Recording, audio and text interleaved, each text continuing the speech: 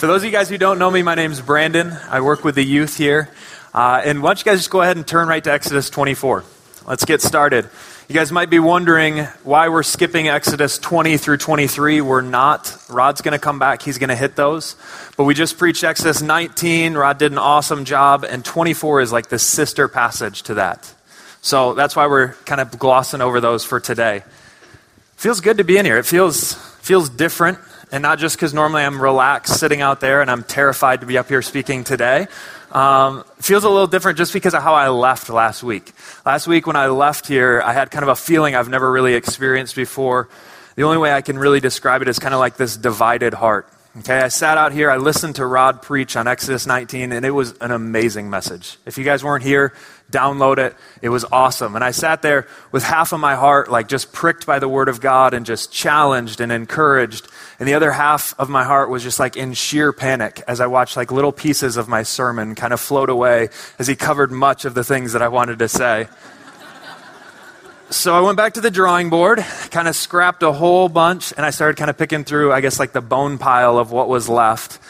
And I realized that there is still a ton of meat on the bone here. There's still a ton for us. In fact, there's so much I can't cover it all. If you guys want some homework, you guys want just something fun, go home and look at how Exodus 19, Exodus 24 parallel the Transfiguration. There's so many quotes, so many allusions. It's awesome. It's worthwhile. Study it this week. So go ahead and turn to Exodus 24. Like I said, why don't you guys go ahead and stand up? You guys know the drill here. We stand for the reading of God's word. I'm just going to read a little bit to start, and we'll finish it off later. Starting in verse 1. Then the Lord said to Moses, "Come up to the Lord, you and Aaron, Nadab, and Abihu, and 70 of the elders of Israel. You are to worship at a distance, but Moses alone is to approach the Lord. The others must not come near, and the people may not come up with him." When Moses went and told the people all the Lord's words and laws, they responded with one voice, "Everything the Lord has said, we will do. Fools." Moses then wrote down everything that the Lord had said. Go ahead and grab a seat. All right, we haven't read all of this passage yet. Like I said, we're going to read the second half later, or the second 2/3. But what this passage really is about is it's a story. It's a story of a holy God marrying an unholy people. Let that soak in for just a second. A holy God marrying an unholy people. It would have been enough for God to just be king and us to be servants. It would have been more than enough for him to be shepherd and us to be sheep. It would have been just pure grace for God to say, you know what? I'll be father and I'll adopt you as sons and daughters. But God goes even beyond that and he says, you know what? I'm going to marry you. I'm going to marry you, Israel. And that's the God that we serve. That's the passage that we're reading, but it doesn't stop there. It's the story of a holy God marrying an unholy people, but really then it goes on to talk about marriage and how baked into marriage there's just this expectations that are there, and there's consequences for not living up to those expectations. So that's where we're going today. And how we're going to get there, kind of the roadmap for the sermon, if you guys want to know a little bit of a spoiler, is we're going to spend the first part of our sermon talking about just the parties here, the bride and the groom, who they are, how they fit. And then we're going to step into the marriage ceremony itself and what this marriage really means. Okay, so we're going to start off talking about the bride and groom. Let's dive in right now with that. I want to introduce you guys to a phrase, maybe introduce, some of you guys might know it. The phrase is dating down. Have you guys ever heard this? Dating down, a few people laughing, okay. I had never heard of this phrase until I moved to China. And I was living in China, and when you're teaching English in China, where's James Bryan? I know he's excited wherever he's at. He loves China. When you're teaching English there, the students will get their hands on any kind of English that they can. And so they'll listen to maybe like the most awkward music, they'll watch these movies, and they'll come into class and they'll ask you really, really awkward phrases that they heard in these movies. And like you'll sit up there and you'll blush. I'm not even going to say any of them today, but I'll give you one example that's a little bit more tame. Someone came up to my wife, who's sitting in the front row here, and this young Chinese boy comes up and he says, what is dating down? And I sat there watching my wife kind of explain, well, that's when one person is dating somebody, but really they could do a lot better. Like they're dating someone who's maybe down here when they could date someone who's up here. And I just looked at this boy's face wondering, like, did someone tell him that his girlfriend was dating down? Like, what? Where did he even hear this? I can't think of a song. And fellas, really, we don't use this phrase a lot, but if you came here with a girlfriend, if you came here with a fiance, if you came here with a wife, I want you to look at her right now. She's dating down, okay? There's no doubt about it. Every one of us, we're lucky. We're blessed. So as I thought about this phrase, dating down, this week, and as I thought about this passage and how it's really the best example I can think of dating down, but this thing kept flashing through my head, this memory, and I told a little bit of a joke against Will last time, so I figured I better tell some embarrassing stuff about myself too. So middle school Brandon, okay, that's me. Middle school Brandon, he was tall, he was gangly, he was awkward. It just was not a good phase for me at all. But middle school Brandon had a crush on a girl. And when you're in middle school, you want to make sure that, like who you have a crush on is someone that's achievable, someone, that if you were to ask her out, she's not going to say no, somebody that, is within your league. And so I had a crush on this girl named Cindy Crawford. And good, you guys know her, okay. Cindy Crawford, for those of you guys under 30, was the top supermodel in the world at the time. I mean, Cindy Crawford was everywhere. You turned on the Super Bowl, she's in the Pepsi ads, she's in all the magazines. Cindy Crawford was like the it girl at that time. And I remember walking past kind of like the People magazine on the rack, and I saw Cindy Crawford was engaged. And I was just like devastated. Like, oh man. And then I looked at who she was engaged to, and I've since learned that almost every girl finds Richard Gere to be kind of like a studly guy, but to a middle school boy at that time, like he was just this like crusty grandpa to me. Like, I mean, I looked and he might as well have been an 80-year-old man proposing to Cindy Crawford here, this supermodel. And what I found out was that he was 17 years older than her. And this made matters all the worse. He was 17 years older than her, and I was exactly 17 years younger than Cindy. And I just thought she made this huge mistake. She's dating down. This passage is an even bigger example. Okay, this passage, it's not an age difference. This is a qualitative difference. The two people are just in total different worlds. So, with that, I want to even mention too, like there's a chasm between these two. I want to challenge you guys to try to find an example of dating down this week that's more so than this. There's such a chasm between the two that the bride and groom can't even be like in the same room together. And I don't mean how you shield the groom, like my wife shoots weddings and I'm a pastor, so I do some weddings, and like how you try to like block off the groom and like the bride's coming down the stairs. Everybody like make them face this way, do this and that. Like I'm not talking about that. I'm talking if Israel even approached the mountain that God was on, it meant death for them. That's how separate, how distinct these two parties are. And really that's the big theme. That's one of the big themes in this passage is just the distinctness of God. How he might be marrying Israel, but he's wholly other. In fact, marriage is one of the most connecting ceremonies that we have. It's two people becoming one. It's so intimate. It's so connecting. But we see here that this is not a marriage among equals. Look at the passage again.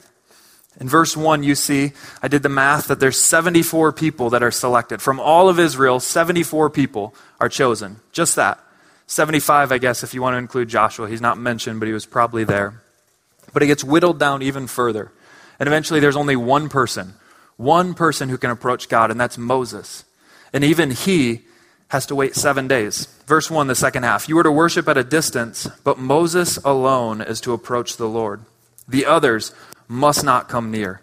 And the people, they can't come up with him. Skip down to verse 15. We didn't read it, but we will now. When Moses went up on the mountain, the cloud covered it, and the glory of the Lord settled on Mount Sinai. For 6 days, the cloud covered the mountain. And on the seventh day, the Lord called to Moses from within the cloud. He had to wait. To the Israelites, the glory of the Lord looked like a consuming fire on the mountain. It's so intimidating that they just look at this mountain and they just assume, like, Moses must be dead. Like, there's no way he's living through this thing. I don't know where you guys are at with all this stuff. It's not a real popular opinion to hold today. Passages like this really aren't in style. People today don't want a God that's separate. They don't want a God that's distinct. Instead, we say things like, oh, God's everywhere. He's in you. He's in me. He's in every living creature. He's like this, more of a force that's just connected through everything. And we settle for this like avatar-like spirituality. And we certainly don't like the picture of God being up high on a mountain, thundering down commands, and Israel quaking down below. We prefer God's a co-pilot. Like God's in the cockpit, I'm in the cockpit, sometimes I'm driving, sometimes he's driving, like we're both in control. We're both deciding where this thing goes. Or maybe it's, God's just like an encouraging friend. I mean, Jesus is my homeboy. I've seen that t-shirt. Guys, that's a shocking statement of the ignorance towards the holiness of God. We're friends, sure. John 15, Jesus lays out that we're friends. Friends, yes, equals never. We're spouses. This passage lays it out. Praise God. But we're never equals. And this passage really, it's just begging us to see the difference between us and God. To see how far he's stooping down. Turn to Exodus 19, a couple chapters back. This is how the whole marriage ceremony starts off. Rod preached it. I won't cover it a lot. But Exodus 19, God tells Moses, tell the people, Moses, go down the mountain, tell them, consecrate yourselves. Make yourselves as holy as you possibly can. Wash yourselves. Get as pure as possible. And even with all those preparations, 3 days to make yourself as pure as possible, he still tells Moses, verse 21, Moses, go down and warn the people. Tell them not to force their way through to see the Lord, or many of them will die. If you skip down to verse 24, the Lord replied, go down and bring Aaron up with you. But the priests and the people, not even the priests, can force their way through to come up to the Lord, or he will break out against them. That's the holiness of God that we're talking about. Israel might be marrying God, but he's still a holy, holy, holy God. Everything in this wedding really shows us that God is separate, that he's dating down in the most extreme fashions. But I feel like we've lost this. I feel like there's this flippant kind of disregard for the holiness of God in the church today. I think I'm guilty of this too. I talk so much about how we have access to God through Jesus. And it's amazing and it's incredible and it's true. And I don't ever want us to stop talking about it. We have access to the Father through Jesus. But I think we underplay it because we don't talk about it, the fact that it's something we should never have access to in the first place. We don't deserve it. We're unworthy of this access. It's like if I went to the Oval Office on a small scale, if I went to the Oval Office, it would feel special to me because I know like I shouldn't even be in here. Like, wow, this is like where the president is and all that stuff. Realizing that we don't deserve it makes us to realize how amazing it really is all the more. But do you have that kind of reverence for God today? That kind that realizes that he's a personal God? Absolutely. That realizes that he made a way? Absolutely. But also never treats him as an equal. I feel like we've shrunk God down sometimes. So that's our groom. That's the groom in the story. What about the bride? I searched and searched kind of all week thinking through like how can I compare these two? How can I help us to see who we are in this story and how we kind of correlate, how we stack up against God here? And this is the best that I can do. Who's the most famous couple in the world today? Please don't say Kim and Kanye. Don't say Brad and Angelina either. What is that, Brangelina? You guys were thinking it too. I can see some looks out there. I think the most famous couple in the world today is just across the pond from us. Okay? I think Neil would be really proud of me right now for saying that. I practiced my best British accent for that for like all week and realized nope. You guys hear Neil way too much. I'm not doing it. I think the most famous couple in the world is William and Kate, right? That darling little couple that stole our hearts. They got married, right? It's an amazing thing. And the royal family over there, they're celebrities, but they're more than that. I mean, they're fawned over, they're adored, they're worshipped practically. They're respected. In fact, I looked it up just to make sure it was true. When the royal wedding took place, you guys remember the royal wedding, I'm sure. It was all over the news. It was declared a national holiday in England. No one needed to go into work today. Like, I don't need to show up. I don't need to do my job. Just because these people, have you ever met William and Kate? Nope. But we're not going to work. We're going to watch them get married. You got to go to the bank, make a deposit? Not today. They're all closed. This is how serious they take their royal wedding. And all the talk leading up to it for months and months was kind of like the tabloids paying big money saying, get any information on Kate Middleton that we can. And all the talk was, is she worthy? Who is she? How does she deserve this honor? Does she live up to being worthy of being a princess? But I want you guys to imagine something. I think sometimes that's how we think of ourselves in the story. But I want you guys to imagine something a little bit different. I want you to think about if William had chosen somebody totally different. Not Kate Middleton, but he went out and he found a girl and he fell in love with her and she was a prostitute. And not just like a former prostitute, not like a Pretty Woman story here, but like I'm talking in the gutter, IV a needle in the arm, addicted to drugs, prostitute, with not even a hope of changing her lifestyle. Plans on continuing in it. Can you imagine the outcry that would have gone on? Who is this girl? How in the world does she think that she's worthy? The prince is stooping way too low. I think this is the best example I can give, and I still think it's woefully inadequate. I use it because it helps paint a picture of who we are in this story. We're that girl. I use it too because God uses something similar in Hosea, but I think it's almost like trying to explain the vastness of the ocean using just a bathtub. You can't do it. We don't have a correlation because this is human to human and we're human to God in this passage.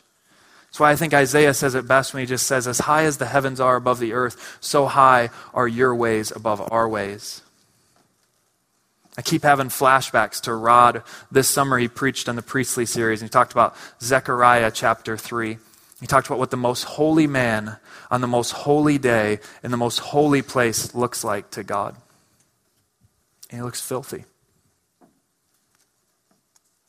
I wonder, do we feel that way about our sin today?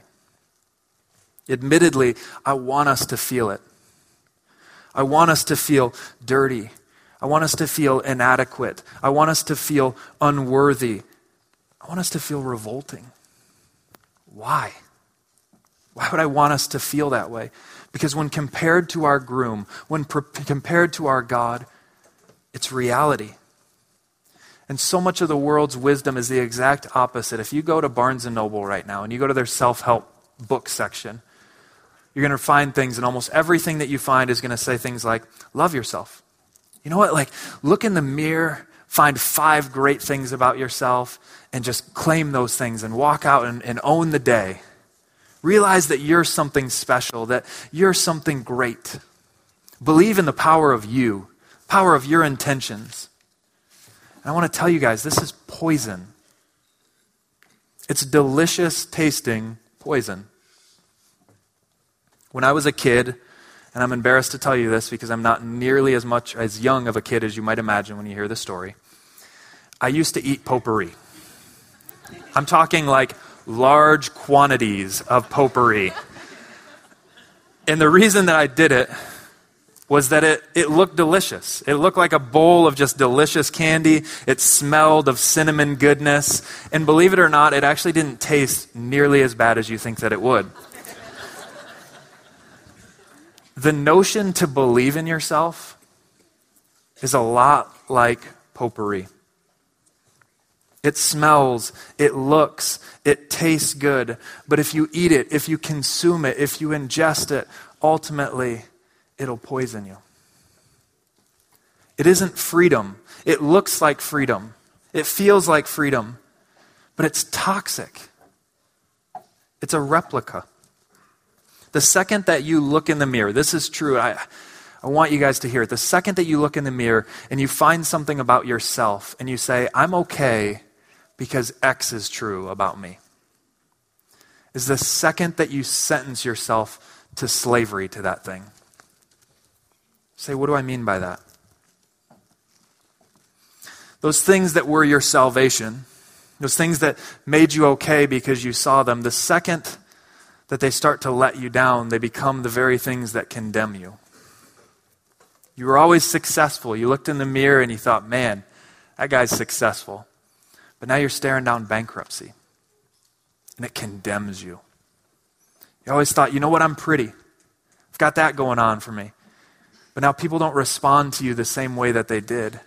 And it eats you up, and it says you're not okay anymore. You always got good grades, but now you graduated, and you're not hacking it in the real world like you thought you would.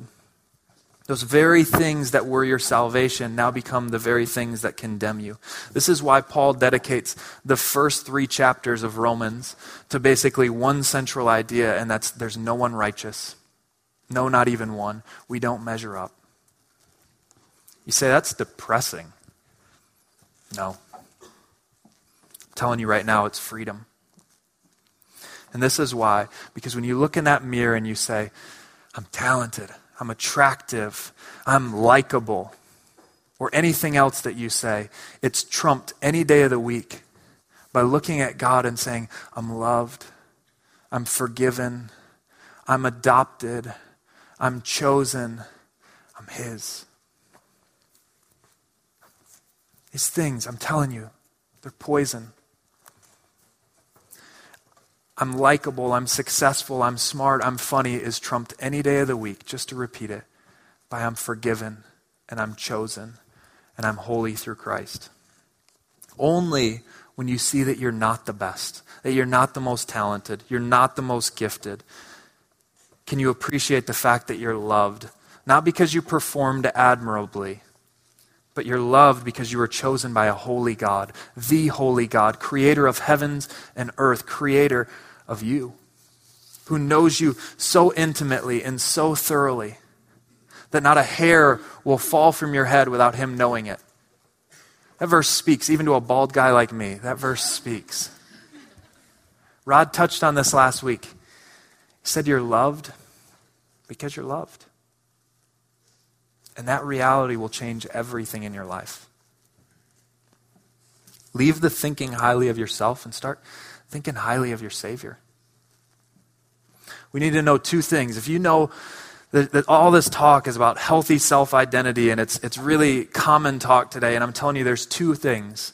And if you only get one, I don't care which one you get an incomplete poisonous picture. But if you get all 2, you get a healthy idea of who you are. One is that you're unworthy. But 2 is that you're chosen. All right, that's the players in our wedding. That's the bride, that's the unworthy bride and the holy groom. Now we can step into the actual ceremony, but before I kind of reread the rest of our passage, let me just say, marriage is the most amazing institution that we have. And not just because my wife is in the front row do I say that. It's incredible. But I'm afraid that we undersell it and we don't think about what its true meaning is, and it's lost in this day and age. I remember I got all of the girl students, all the girl high school students, and we got them all together, and we set up a Q&A with them. Some of them are in this room, probably remember this. And I had Rod come in and join, and so Rod and I sat on this panel, and the girls were able to ask us any question that they have. And it was a fun time, but I kind of sensed this theme coming up of dating over and over again, and so I just decided, like, hey, would it be okay if I turned the tables and I asked you guys a question? And I asked everyone, okay, what's the purpose of dating? And it took a little bit, but finally a hand went up, and this brave girl was like, I guess to find out who you're going to marry? And I was like, good answer, I like that. Okay, that's really good. Let me ask another question if I can then. What's the purpose of marriage? Silence.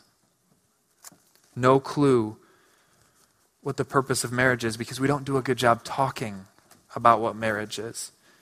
We live in a society that's reduced. They've reduced the purpose and the meaning and the value of marriage to mere happiness. And I'm telling you right now, if personal happiness is your goal in marriage, you're going to be disappointed. All the married people laughed. Let me just say it again for the singles too. If personal happiness is your goal in marriage, you're going to be disappointed. Every time. The good news is it doesn't mean that your marriage is broken. It just means that you're asking it to fulfill a purpose that it wasn't designed to fulfill.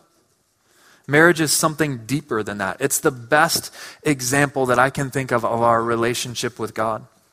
It's meant to reflect realities that are much deeper than itself. It's meant to point us to something beyond it, something that we were created to crave.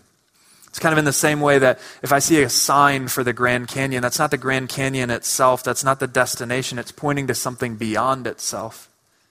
And we see this all the time in Scripture. We know it. We read passages like Abraham and Isaac. And we read about Abraham almost sacrificing Isaac and God stopping the knife, and we just kind of know this is about more than just Abe and Isaac here. This is pointing us to the fact that God's ultimately going to sacrifice his son on a mountain. And marriage in the same way is pointing to something deeper, something that we are created for, something that we long for. So let me say it like this. Marriage is a lifelong, intimate, monogamous relationship with another. And it's the best representation, I think, of heaven, where we're going to have not a lifelong, but an eternal, intimate, monogamous, personal relationship with God for all time. Marriage is designed not to just make you happy or to simply cure loneliness. It's designed to point you to the ultimate spouse. We're to have marriages that reflect Christ to a watching world. We need a new vision for what marriage is. Marriage is a covenant. I'm going to read a larger portion of this passage again, and we're talking a lot about marriage. I'm talking a lot about marriage, I guess. I don't have time to cover all the ways that this is a marriage. I read this for a lot of years, and I didn't ever see that. And partly because this is a Jewish marriage, and there's parallels all over the place in here. I don't have time to touch on them all, so as we read, I'm going to point out just a few. But if you want more, go home, and I think if you just Google Exodus 24 and Jewish marriage, you'll find a ton of stuff, or Jewish wedding. So, verse 4, the second half, in my Bible it starts a new paragraph. It says, he got up that next morning, and he built an altar at the foot of the mountain. And he set up 12 stone pillars representing the 12 tribes of Israel. Why would Moses do this? He's basically saying, this is a huge, important moment, guys. I'm putting 12 stones out here so that whenever you see this, you remember this moment. You remember the covenant that you're making. You tell your kids about this covenant. And then he sent young Israelite men, and they offered burnt offerings and sacrificed young bulls as fellowship offerings to the Lord. Moses took half the blood, and he put it in bowls. And the other half he splashed against the altar. This is, in a Jewish wedding, like it represents the drinking of the marriage cup. We'll talk more on that later. Then he took the book of the covenant and he read it to the people. This is the vows, like every wedding. They responded, we will do everything the Lord has said. We will obey. Say the same thing in our weddings. It's the consent that the bride gives after the vows. Moses then took the blood, sprinkled it on the people. Okay, that's weird. And said, this is the blood of the covenant that the Lord has made with you in accordance with all these words. We'll talk more on that. Moses, Aaron, Nadab, and Abihu, and the 70 elders of Israel went up and they saw the God of Israel. Okay, pause here just for 1 second. This passage kind of threw me for a second when I first started reading it. Like, whoa, these guys saw God? Like, I thought a couple chapters later it was going to say that no one can see God's face and live. Look at what they describe. They describe basically underneath his feet, the bottoms of his feet. And even that is indescribable. Under his feet was something like a pavement of lapis lazuli, think sapphire, as bright blue as the sky. But God did not raise his hand against these leaders of the Israelites. They saw God, they ate, and they drank. Okay, so even here, we have Moses listed with Aaron, Nadab, and Abihu. All of those guys are going to fail. Nadab and Abihu are going to be dead soon. Aaron's making the golden calf. I think God is begging for us just to see that these guys are not worthy of this right here. This is grace. And second off, even this, that it has to point out that God's hand is held up, but he has to stay it. He doesn't kill these guys, even from just seeing the bottom of his feet. He's that holy. This, though, is one of the most intimate moments in a marriage. It's the marriage supper. They're eating and they're drinking right here. Okay, continue on. The Lord said to Moses, come up to me on the mountain and stay here, and I will give you tablets of stone with the law and commandments I have written for their instruction. The groom always gives the bride a gift. Oftentimes it's their vows too, so they can have those. Skip down to verse 15. When Moses went up on the mountain, the cloud covered it, and the glory of the Lord settled on Mount Sinai. For 6 days the cloud covered the mountain, and on the seventh day the Lord called to Moses from within the cloud. Okay, Jewish weddings have what's called a huppah, and it's like this canopy or this closet, and the couple stays in it for 7 days. It's at the house. It's kept at the father-in-law's house, and right there they're staying with this huppah, and right here we see that Moses is there with this glory cloud forming this canopy over them. To the Israelites, the glory of the Lord looked like a consuming fire on the top of the mountain. Then Moses entered the cloud as he went up on the mountain, and he stayed on the mountain for 40 days and 40 nights. We have this new creation, 6 days. On the seventh, we have this new Noah, 40 days and 40 nights. And I know that there's a lot there. We've gone through it really quickly. What I want to do, though, is I feel like it'd be foolish to try to take it all, especially at this point in the sermon. So we're just going to take the central piece. Probably the piece most of you guys are wondering about too, the part that I said it's weird. Verse 6 and 7. Let me explain what's happening here. Moses is taking a whole, I don't know what you call a unit of blood, like a bushel, a homer, a bowl, like what? He takes that and he splits it in half, and he puts half in these bowls. And he leaves it over there, and then he takes half and he splashes it on the altar. And then he grabs the book of the covenant and he reads it before the people. He reads it out to them. He says, "Are you guys sure?" This is the third time that he's asked them, "Will you do this?" And I can almost just hear him saying, like, look at the blood. This is a big deal. Are you sure that you will do it? And let's pause here for a second and just say, what are they agreeing to? What is this book of the covenant? Well, it's kind of not fair. It's Exodus 20 through 23, which we skipped over. Rod will do it in a couple of weeks here, so I don't want to ruin it, but just think 10 commandments. That's what they're agreeing to. God promised that he's going to make them his treasured possession, that he's going to marry them, that he's going to take them for his own, that he's going to make them a holy nation, a kingdom of priests. And what's Israel promising? Israel's promising that they're going to obey the law. Let that sink in for just a second. That's why I called them fools earlier. They don't say, we'll do it when it's convenient. We'll try. They say, we'll obey fully what the Lord has said. It's almost laughable how quickly they fall in this. I picture like a bride up there giving their vows, like with their fingers crossed. But Israel here, the wedding is still going on. Like the wedding is literally still taking place, and Israel is dancing around this golden calf. This would be, I think the only parallel I can think of is like if you went to a wedding, it's a beautiful ceremony. This couple, you're just excited that they're getting married. You show up to the reception ready to just like eat and hang out and maybe dance, and you see the bride hitting on a groomsman. Like, this is not sitting well. And instead of leaving with her husband, she leaves with this groomsman. That's what Israel's doing. That's the level of betrayal that's taking place here. But before we're too hard on Israel, I want us to think about ourselves.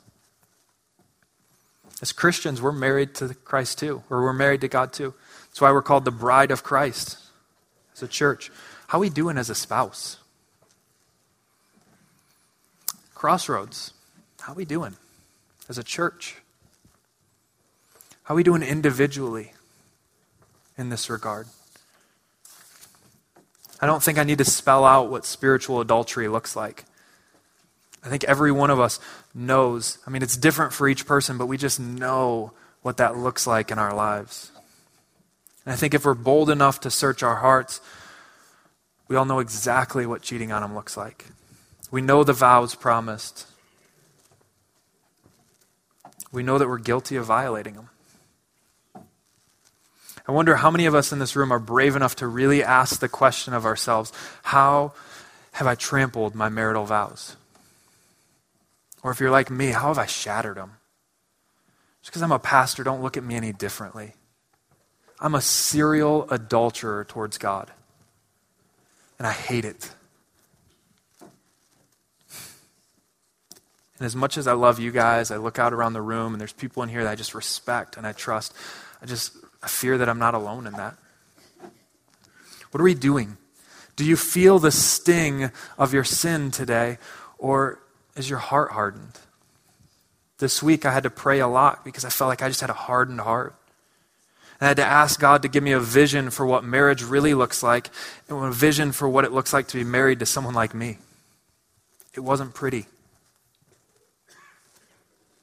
I want to go back to the blood here, keeping that in mind. And this blood covenant should ring a bell for us. Can you guys think of where in the Bible this comes from? Where in the Bible this has happened beforehand? It's Genesis 15. Abraham makes a covenant with God, and he does this thing that's really strange to us. He slices all the animals in half. And he kind of puts them on this valley, and he puts them on either side, and he lets the blood flow into the middle. And he's waiting for God to make this covenant, and he falls asleep, and he wakes up, and he realizes that God has passed through the blood. God's walked through all this blood. And what he's basically saying is, if I don't live up to my end of the bargain, you can do this to me. You can kill me. I'm sealing it in blood. But God passes through for both of them. So if Abraham fails, it's on God. If God fails, it's on him. And we know that Abraham fails. Time and time again, we all fail. And so we run right to Christ, and we take that to where a fully God, Jesus, pays the price. He pays for that blood price that's demanded. And here, however, though, we see a covenant that's a little bit different. This covenant's conditional. What I mean by that is it's kind of weird. Exodus 19:4, how this whole thing starts off, and it just says, now, if you obey me fully and keep the covenant, then. So if you do this, then this. In other words, if you fail the covenant, the blood's on your own head here, guys. Now I read that and I say, whoa, wait. Like, isn't Christianity a grace-based religion? Isn't Judaism a grace-based religion? What's going on here? And I say, absolutely, it is. But before we get into how it's grace-based, let's look at what God's laying out in this passage, okay? He's laying out these things. I'll marry you, Israel, if this. In Israel, like I said, fools that they are, they just jump into it. Absolutely, we'll obey fully everything that you say. And look at what Moses does with these bowls of blood. He grabs these bowls. Hebrews 9 gives us a full picture of what he does. He thins them out with water to make sure that he has enough. And he grabs this hyssop and he dips it into the blood. And when every Israelite walks by, he flings blood on them. And he's saying, this blood is on you. You're making this covenant. Each one of them will be held responsible. Each one of them will have little dried drops of blood on their clothes for them to remember the covenant that they're making with the Lord. And this is a problem. It's a huge problem. Because Israel just signed their own death certificate. They didn't put a date, they didn't put a time, but they're dead from this point on. They're failing this, okay? Their polka-dotted clothes betray them as they dance around the golden calf. It declares that they're guilty. And so you look at that and you see in Exodus 32, right while the golden calf is going on, that God's like, I'm wiping them out. I'm done with them. Their blood's on their own hands here. I'm taking them out. And Moses intercedes. He points us to a higher mediator, to the ultimate mediator who sits at the right hand of God interceding for us, and he stops God from doing it. But before we kind of rush there, isn't that the boat that we're all in, though? We've all kind of signed our own death certificate. The date and time aren't on it, but we're guilty. And I want to give you guys a little assignment as we end here. I want you guys to think about the sin that we choose over God every day. I want you to think about how we're doing as a spouse. How's your walk with God? Is it intimate and vibrant, or is it adulterous and cold? Like Israel, are we failing as the bride of Christ? I'm telling you this is so true. It's encouraging as we look at dark places, but you'll never fully appreciate the gospel. You'll never fully appreciate it until you're willing to look at the blackness of your own heart. Let me say it again. You'll never fully appreciate the gospel until you're willing to look at the blackness of your own heart. That's why Jesus says, he who's been forgiven much loves much. And I want to challenge you guys today. Look at the blackness in your heart. But I don't want you to stop there. I want you to then think about Jesus and how he's the answer for every problem this passage lays out. How can a holy God marry an unholy people? How can that happen when they're so mismatched? God's not going to become unholy so he can marry us. No. Through Christ on the cross, we've been granted, we've been imputed, we've been given his righteousness, his holiness. How can this blood covenant be paid? They're guilty. They're dead. Like I said, Moses intercedes and it points us to Christ, but even Hebrews talks about us being sprinkled with a different blood. Sprinkled with Christ's blood. Even some of you guys might be looking at the darkness in your own life and saying, can this marriage even be saved anymore? Is it past the point of being saved? And what I want to point you to is Mark 14. Mark 14:24, after breaking the bread, Jesus took the cup and he held it up and he said, this cup, this is my blood, the blood of the covenant. He's quoting Exodus 24 here, word for word from the Septuagint. This is the blood of my covenant, which is poured out for many. Through Jesus, the marriage is saved. So much so that the church is now called the bride of Christ. Guys, we have communion set up. And I want you guys to take a look at the sin in your own heart.